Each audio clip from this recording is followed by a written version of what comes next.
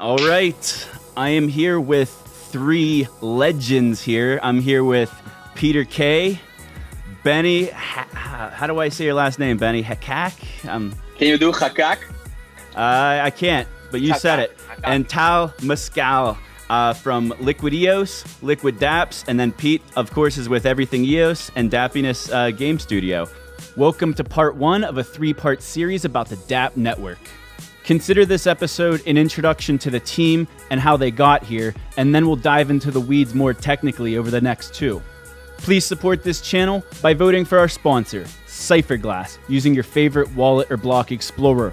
And don't forget to like, comment, and subscribe. So this is actually the first time we're like meeting in a conversational setting face to face, but it's not the first time we've all met. So our first interaction with these guys, and especially Tao, was at the EOS Hackathon in San Francisco. Pete, you want to retell that story? And then I'm curious to hear it from Tao's perspective as well, because it's pretty cool. Yeah, sure. I didn't know Tal at the time, and I don't know if you did, Zach, or not. But you and I and Evan from Roundtable and a couple of guys from Tippet were all on a team building something, and I was the smart contract guy. And I don't know if you remember this, but the contract development toolkit had just pushed a lot of breaking changes. So everyone was kind of trying to grapple not only with this fairly new field of writing smart contracts on EOS and coming up with ideas and all that, but also with their code not working anymore. So I called some mentor over for something, and in retrospect, it was something really simple, but it was new. And they had no idea how to help. They kind of stared at the screen. I'm not going to say who it is. I don't even know. They stared at the screen for a while, and they went, for about a minute, and then called somebody else over.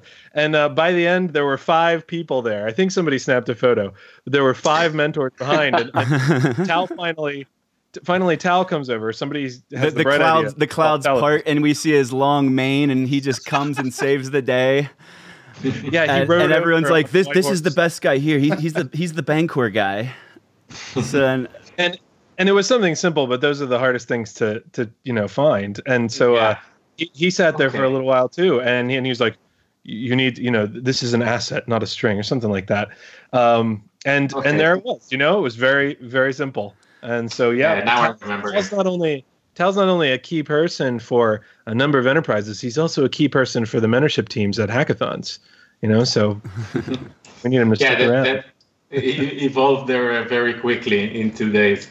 No, but actually, now that you remind me the details, it was, I think, just before the new CDT was released, and you were courageous enough to use it. And I think, like today, I think a couple of hours ago, they released 1.6, the new CDT. And once they release it, I have a notification, I think, for everything they release. And I jump right to the code and see what they broke. So I kind of cheated in that sense. I knew in advance what's going on.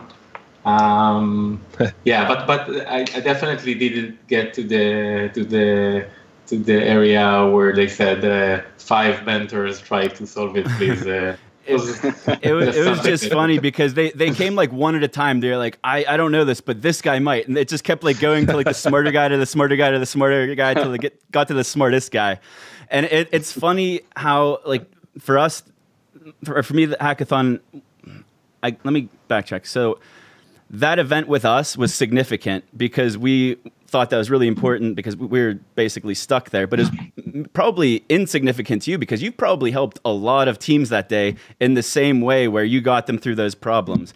And I could relate to that because, like, I met a lot of people at the hackathon, and then afterwards they'll message me on Telegram and remind me that we met. And it's like sometimes something that's like insignificant to one person is significant to the other person involved. And it's really cool to finally get to know you guys a little bit better after that, because at the time it was significant to us, probably insignificant to you guys, but now hopefully we made it a little more significant by bringing it up a few times. But it did mean a lot to us that you were able to come help out. And that's kind of like when the respect for Tal kind of like hit us, and now everyone else is catching wind of it too. Since you know what though, launch. I never actually ended up using that block of code. I think to your point, to your point, I think that it's very significant to us. I think one of the points is that sharing knowledge and enabling others to do things and to build things is the most significant things that I can think of. That's the entire mission that I see right now. I agree. We see that in the block producer world as well. The thing that we all shake hands, even though everybody says that we're competing against each other, we're helping a lot. Every time, everywhere, every day, you see a lot of questions being raised, and we're answering everything. I think in the hackathon it was less of a hierarchy where things escalated, and more like a network where things routed to the right person with the right expertise, and there were very strong people in there, and each one we learned very quickly who to route the things for. For example, dealt mostly. We saw a lot of Bancor algorithm related projects there, and naturally I focused most of the time on those projects because that's where I could help the most. So that brings up an interesting point, and it's something Pete and I talked about on our podcast earlier this week, or last week, I guess, when this airs. But how everyone in blockchain, it seems like they bring all these different skill sets. So you talked about Bankwell, that was your specialty, but in blockchain, it seems like everyone, developers included, they're not just developers. They have these like hobbies or interests that they bring to the table, and it makes everyone so unique and different. So outside of like computer science, what are you two's biggest interests or hobbies that you think add a lot of value to what you bring to the table as far as like being a block producer and running the dApp network and everything else blockchain related? I'm such a busy geek that I only have interests. I don't have really hobbies. I really try to have hobbies, music, but I would lie if I say it's really a hobby, because the last time I picked an instrument was too long ago. What do you mean? When I was there, we played. That was long ago.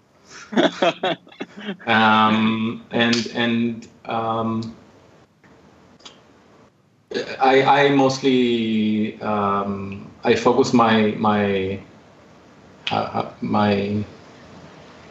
other interests are mostly neuroscience, biology. I come from a deep background of AI. That's what I did most of my career. A lot of AI and a lot of embedded development, a lot of operating system, very high and very low. So when you're not going down like the typical crypto rabbit holes on your phone, just reading tab after tab late at night, you're reading about other like nerdy things. Yeah, definitely. How about you, Benny?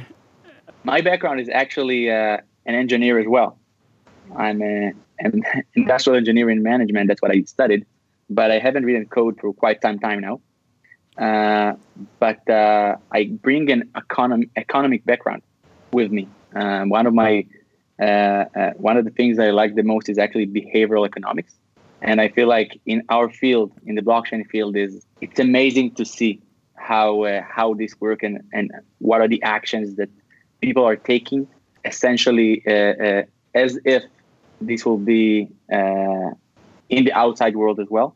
And I think this is what I bring to the table as well in the team as well itself.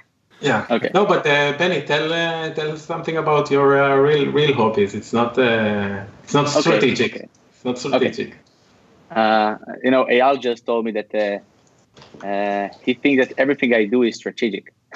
I don't know why. That's good though. Honestly, I that's a good thing. If people think that, even if it's not strategic, that's good, because keep them guessing. yeah, that's true. No, but for me, I love to travel. I enjoy the time with the family. I got married just before we started this project. So I'm not seeing my wife a lot, but she's amazing about this. I love playing the guitar. When I was with Tal, we actually played a bit from one line of code to the other. Got a bunch of musicians here. Pete's a pianist. Yep. Really? Like really What good do you one. play, Tal? I played the drums and I played the synthesizer, and now I bought this little toy. I'm fooling around with it. Yeah. It's like Nice. an all-in-one thingy. Yeah. Yeah, I've seen those. And Zach, you can sing, and we got a whole band here. No, I did throw it on Come that on, we freestyle can rap improv something. at Evan's house last week. All right, so you can rap. All right. Yeah, we got a whole thing here. Let's do a song. No, we Let's are not. Let's not do a song. Why don't we move along here and get into what everyone actually wants to hear about and everyone's been waiting for, and let's get into the meat of this conversation. And let's talk about the DApp network and Liquid Apps. And the story of Liquid Apps, Liquid EOS also. So everyone keeps hearing your names associated with Liquid Apps, but you're also the CEO and CTO of Liquid EOS, who's always been. You've been in the top 21 the entire time. Actually, sure. No. We were. I think the lowest point was 37. Ooh. Yeah. Then people looked you guys up on LinkedIn and were like, "Oh my god, these guys are rock stars." We actually, our response was to try to contribute as much as possible from that point, and that showed. Everything that we did, especially in the realm of the stability and monitoring and making the infrastructure more robust and security, these kinds of stuff. We focused on that from that point and helping developers. I have a rule that every time I see something that I know I can solve in 2 minutes in the EOS developers group, even if it means writing a few lines of code, I always do that. And usually people think I have this in advance, the script. Yeah. I think that's one of the most amazing things about the EOS community, and the developer community especially, is people like you doing that. Nathan James does the same exact thing, and it's like, how do these guys produce so much excellent code and product and still have the time to participate in Telegram so much? I don't know how you guys like live and sleep and like live a regular life outside of EOS. But I can tell you that from my perspective, I'm in Israel. Tal is most of the time in San Francisco. And even though we're in different time zones, it seems like we're not, because we're constantly talking. I don't know when he sleeps. He doesn't know when I sleep. But at the end of the day, it does the job. I can... whenever I'm on Telegram, I don't know, like there's people that live in Australia, all these weird time zones. I would never know the difference because it's like weird. They're just always there. And I'm the same way. Yeah. Like I wake up to go to the bathroom at like 3 a.m. and I'm writing on Telegram and answering questions, and asking questions, commenting. But I think that's the biggest value. One of the biggest values, though, is the community, and I think that's why a lot of other projects and platforms, they're starting to take notice if they've been ignoring EOS. We've seen, so Bancor is one of them, and they've been supporting EOS since before the mainnet, but now we're seeing it with like Kyber, OneChain, and then who's the most recent one that was just like a day ago? Pete, help me out. You know this one? Oh, OneChain's the most recent for me, man. OneChain is. So is Kyber, OneChain, whatever. We'll just stick with those. Those are some big projects. So speaking of Bancor, before we start asking, I keep delaying on the DApp network questions. Everyone's been waiting for these questions. But the story of this and how you guys got involved with EOS actually goes back prior to the mainnet. So the first I was aware of the Bancor team working at all with the Block 1 team was at the Dawn 4.0 release back in May. I think it was the last release, maybe the last release candidate before the mainnet launch, but the RAM market was announced that included the use of the Bancor algorithm. So How long, and were you guys involved? What was you guys' involvement with that, if you're allowed to talk about it? And how long prior to that release candidate were you working with them? Are you able to speak on that? Yeah. So actually, part of the Bancor team flown in and actually met with Dan Lermer right before this happened. Me and Tal were not there yet, I have to say. But I can tell you that the Bancor founders and the whole team are real believers in the EOS ecosystem. And this is what led them to meet with Dan. And I think Dan really appreciates the work of the Bancor team as well. And this is actually what brought him into implementing the RAM algorithm on the base of the Bancor protocol itself. And they kind of infused the technology together that week. And actually, we saw just a few days ago the Bancor stamp on top of this with the new integrated wallet. Yeah, first time for frictionless. and it's EOS. Nice. How did the decision come about to leave Bancor to do full-time EOS as a block producer? Because did that decision come easy? Was it fully supported by Bancor? Were they sad to see you go? So how'd that happen? So it first of all, they were really supportive. They completely understood. I left and joined Tal and actually created Liquid EOS. At that time, people didn't hear about it in the community. We kind of kept it in the background and kind of sent the first blog post about a few weeks before the mainnet launch. But as we like to do, we did it including the first voting app that was available at the time. Again, what Tal said before about us bringing more and more technology and trying to get the most value into the EOS ecosystem. I can tell you it wasn't easy for me personally. I adore the Bancor team. I feel like this is one of the greatest projects right now in our space. But since they were so welcoming to the idea and understanding that EOS itself is bound to be great, and they saw it as an opportunity. They co-founded the company with us, and that's what brought Liquid EOS to life. Awesome. Then eventually Liquid Apps down the line. Yeah. For me, it was a bit different. It was less surprising and less sad because I was designated from the get-go to be in charge of the first bridges that we build and to expand outside of the Ethereum network and basically have the first cross-chain application live, basically. So from that moment, after it was pretty obvious that EOS will be the first chain to expand to. But once we were seeing the technology and seeing how good it is, and it's actually ready for the kind of things that we're talking about for years, I think, of scalable dApps that are not just for financial transactions or CryptoKitties. And it was very natural to go full in on that from my perspective. So the management team and the founders of Bancor, we know what happened with Ethereum.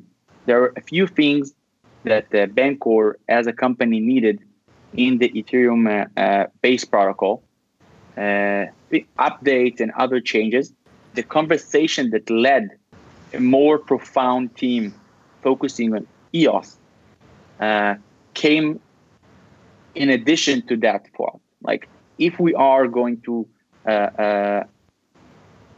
make the first IBC, we better know exactly what we're dealing with. We better know and learn the technology as much as we can, and establish a good connection and relationship with the EOS protocol. Mm-hmm. So if we needed something, if we thought about an idea, we'll have a bigger audience to be heard, and together to allow ourselves to decide whether or not to accept these changes. This is like all of this together brought us to creating Liquid EOS. That's I've never heard that side of the story, and it's kind of interesting because as I mentioned, like with Kyber and Wanchain and these other projects building these bridges and relays, they're not necessarily moving to EOS. Just like Bancor is still an Ethereum project, it still has the Ethereum token, but it's almost like keeping your options open, because it's going to ensure that the project survives in a worst case scenario with Ethereum. It doesn't mean it's going to fail. It means if it does, then we have this other option. And if we're going to have an IBC between different platforms and blockchains, like it only makes sense that you investigate it and research it as you explained. I think it's part of providing a good product, actually. You don't enforce your beliefs on your clients, on your customers. I think it's way better to provide the choice and let your users choose with their actions, with their transactions, with their transaction volume, with where the value flows, where the focus is going to be.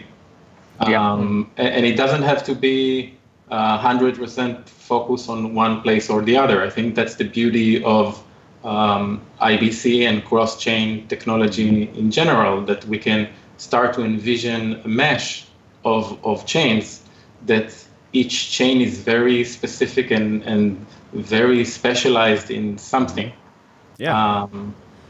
And this all ties into that's what decentralization's all about. If we were all some blockchain maximalist, like, yes, I support EOS more than any other chain, but that doesn't mean I don't want the others to succeed as well. I want us all to succeed. Competition is exactly what we want, and it makes everyone work harder and better, and hopefully at some point work together. And right, you're right. All of the infighting. And even if you do want one chain to succeed, it doesn't mean that your customers are in your position. Mm-hmm. So you kind of have to give them their choice and listen to them, and not. If you want to create a new dApp, if you want to create a new dApp, anyway. All right. So let's do some rapid fire questions, and then we're going to jump into the dApp network. Pete, you want to kick this off? What's your favorite EOS project other than the projects we've talked about so far? Like nothing you're working on, nothing Zach and I are working on. So not Bancor. No. Yeah, no, not Bancor. It can't be anything you've ever touched. Like I love Sense. I can see myself using it, and I love Everpedia. I love everything that's around knowledge building in a collaborative way. I can't wait to see how it goes in terms of adding the incentivization layer and everything. I'm going to go with Effect AI. That's a brand new one. Wow. I'm going to go with Effect AI. Did you know much about them before they announced their migration, or was that kind of when they came on your radar? I'm going to say that unrelated to my answer, we had a few conversations before they announced. Mm-hmm. Because I feel like Liquid Apps might be one of the reasons they allowed themselves to move. But I love what they're bringing to the table. I feel like this is something that can actually push the limits of the current people who uses blockchain in general. And that's what we need. I think a big part of what we do, unrelated even to Liquid Apps and the dApp network, is we try to bring projects and teams, developers to the ecosystem. We try to outreach, and not just because we see it as a mission. You asked earlier, how do Nathan, for example, find the time to answer so many questions in the development team and still do so much? So I think the trick is that because he's so engaged with the community, his iterations are more to the point. His product becomes better. And I think it almost puts the guys who take the time to do that. That's a skill set in itself. Beyond being technical, being social like that is a whole different skill set. And that's what I was talking about earlier with these different skill sets you bring to the table. You might not see it as social, like it is the same as like socializing with your friends, but it is socializing. It's building a community. It's creating engagement. That engagement is what creates a community, and it brings everybody up. Because, like you said earlier, something that might take you 2 minutes might take someone new 10 days, 2 hours, however long it takes them. It's probably not 2 minutes. And if you could save them that time, then they're on to the next problem, and then maybe someone else will be able to solve the next solution that they can't figure out themselves. So I love that. And most developers are introverts, so it's more of a barrier than an actual skill set that you have to acquire. That's why the proactive outreach is so important. They're introverts until they get comfortable with you. Then they light up like a Christmas tree, and they're like the most social butterfly you could meet. Yeah, it reminds me of Linux. You know, they say Linux is very user-friendly, but it's very picky about its friends. I always forget that Pete's actually like sort of introverted, because whenever we hang out, like he's like open book, he's hilarious, and he like just shines. But then like sometimes whenever like we're around new people, he's quiet. I see that all the time with technical people, and I like to kind of lighten them up, make them feel comfortable, because they're not always introverted. It's just like they have to get comfortable first and be talking about something that they enjoy and are interested in, which obviously is EOS IO. That's why I recommend people to go to hackathon meetups as much as possible. Mm-hmm. Like that's the best practice you can have on that. We said these questions were going to be rapid fire. That's fine. This always with every crypto podcast and channel I've seen, the rapid fire questions always end up being some of the longest. What's your favorite project out? I mean, yours could actually be the DApp Network because you're not working on it. So well, it is, but outside of the scope of this conversation, I actually like, this isn't a company or even like a GitHub repo. I like what Block One is doing down in Virginia Tech, and education, and like Tal was saying, outreach to introverted people. The prospect of having blockchain courses, EOS courses in universities, not just Virginia Tech but beyond, I think that's something that's super exciting. And yeah, that's what I'd say. I think that's super important to get into the traditional educational system. And what Block One is doing is they're basically creating a factory of developers that they're going to hire for years to come, and it's genius. I'll follow up and just say I love Sense also because it finally got my wife to get an EOS wallet. I'm just happy she has a wallet because I've been trying for a year now, or I guess less than a year since the mainnet hasn't been live, but I've been wanting her to get just an account for the longest time, just to say she has one, just for whenever the first DApp comes around that she's actually going to use. And I sent her a message and I did a video call with her, and I was just excited to get her on board because she accepts this thing. So, Tyler, are you married also? Yeah, I am married, and actually my wife bought like 20 or 30 accounts in the first day of the mainnet launch. Oh, God bless you. She did the same. She did the same in Facebook when it launched. She opened like a bunch of pages, and they became very big.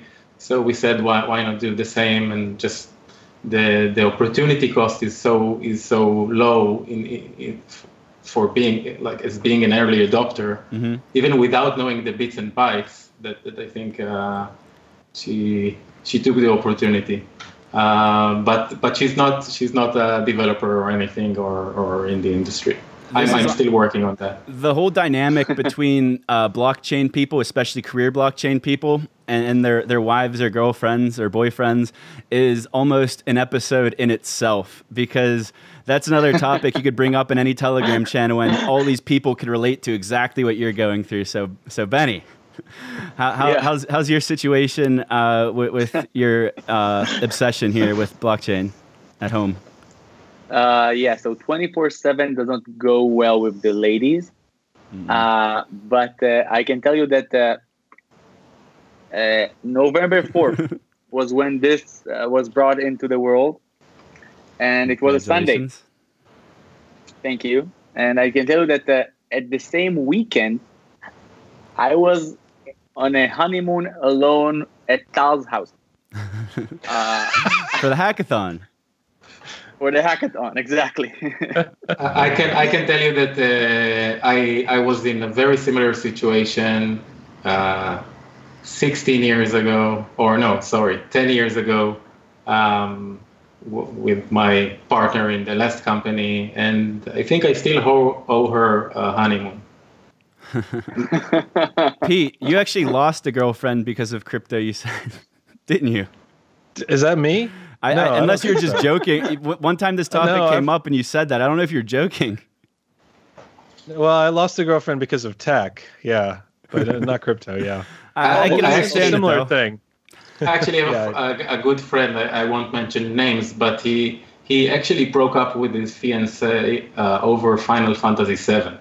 And when we talked about it, when he mentioned that he actually she made a choice. It's me or the game, and it took him like a while to give her an answer, and she just left.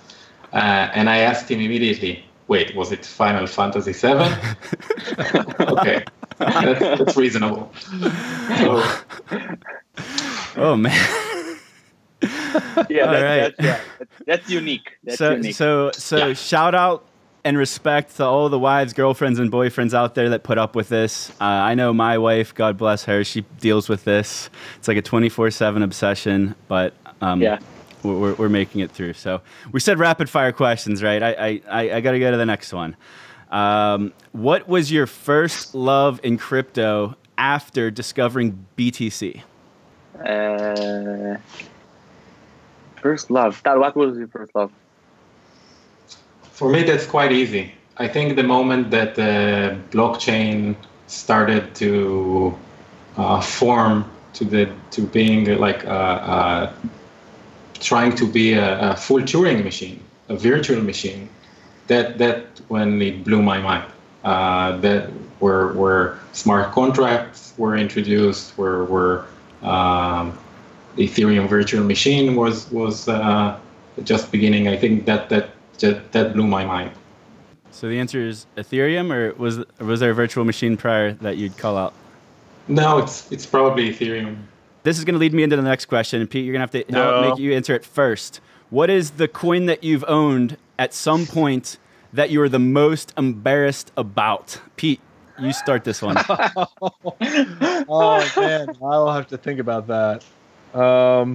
It's probably something that I still have that's worth like, $1. So I just leave it there. So I'm just going to scroll all the way down. I got mine. It's Shield. It was this privacy currency I was into. Again, quantum resistance. I went through this real like quantum resistant phase. And then at some point, like it. and then at some point and this is fairly recent. At some point the dev who had been really responsive and had implemented things at like high speed, ahead of schedule, just kind of disappeared. And for some reason, he had been the only one with the web wallet keys. Sounds like a familiar story we've seen in the news recently. I still have my Shield sitting around somewhere, but the value tanked because most people lost all theirs. So if they had a trading pair with BitConnect, which one would be mooning right now? It's still worth more than BitConnect. All right. Which is not saying anything. You guys had time to think about this one. Most embarrassing story like mine or project or coin? Actually, I hate to disappoint you, but I only invested in the top 5. And even when I did, I never take decisions my own. I'm very data driven, so it's all decision making. So even if some ridiculous coin would enter the portfolio, I could always blame the algorithm. It's not. So Ripple. Ripple. He admitted he's in the XRP army. Pete, you love the low caps. That's probably how you get stuck with these weird dead end. Some of the dead end projects is you not dead end. Sometimes they're not dead end because I know the reason you got into them. Yeah, I know. Whenever I first met you, you were mining all kinds of weird stuff. I never even heard of any of them really. All right, Benny, it's your turn. Most embarrassing story or coin you've held in crypto? I would say Ripple. I think Ripple gets a lot of hate, but I think it gets more hate than it deserves. But I don't own any, but I have owned some several times in the past, like just bought and sold it. But I think everyone in here could raise their hand if they've ever owned Ripple. Come on, let's make everyone feel better. No, I'm sorry. Wait, what about the top 5 algorithm? Right, but they never touched it. I never understood it. And once I I've never owned. It was from the top 5. I don't think I've ever owned it actually. So we've got a community question here, the People's Choice question, and it's just for Tal only. The world wants to know what brand of shampoo and conditioner you use to take care of that mane of yours. What kind? Hair and Shoulders. Head and Shoulders? Yeah, they're the only one who agreed to pay me for saying this.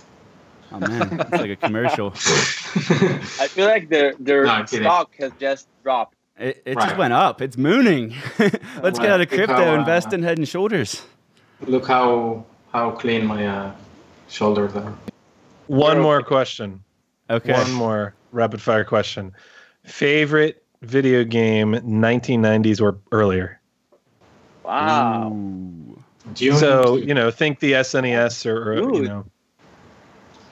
Dune 2. Doom 2? Dune. Oh, Dune. Okay, all right. Dune. Yeah. With or without like the wall hacks and stuff, or God mode? Were you playing without the codes or with them? With the mod that introduced the 3 new armies. Did you have that? Like one of the first mods, like some group actually set and hacked it. It didn't support mods, so some groups actually set and hacked it to have new weapons. And yeah, it was a revolutionary game. Yeah. So Doom 2 would have been like, I don't know when the series started. Was that early 90s, mid 90s, late 90s? Dune. It was the first. Did you say Dune or Doom? Dune. The first RTS, the first real-time strategy. Yeah. Dune. Oh, I thought you said Doom. So that's no. the God mode and wall hack stuff. Okay. Doom. Oh no, not the like shooter. Not IDDT and the wall hack stuff. IDDQD, IDKFA. ID Clip. I'm sorry. ID Clip is going through the walls in Doom. IDKFA. ID Clip. You said going through walls, right? Yeah. So ID Clip. That was the code. You'd like pull down the console screen. You'd type that in. Right. Yeah. I remember that. It was like I can't believe you remember that code. What was ITSP, ISPOPD? There's IDKFA in Doom, IDDQD, IDDT, ID Clip. It's crazy how those codes like stick in your mind. It's like the up, down, left, right, select. Oh, yeah. DA, select, start. I don't know it. So much block, run. Yeah, so playing Mortal Kombat without the blood code was worthless. So everyone knows that code off by heart. Back, low punch. And yeah. Pete, why don't you answer this? Because I still need to think about it. What was your favorite game? Oh, man. All right. Well, let's see. I mean, it's XCOM, Age of Empires, or XCOM.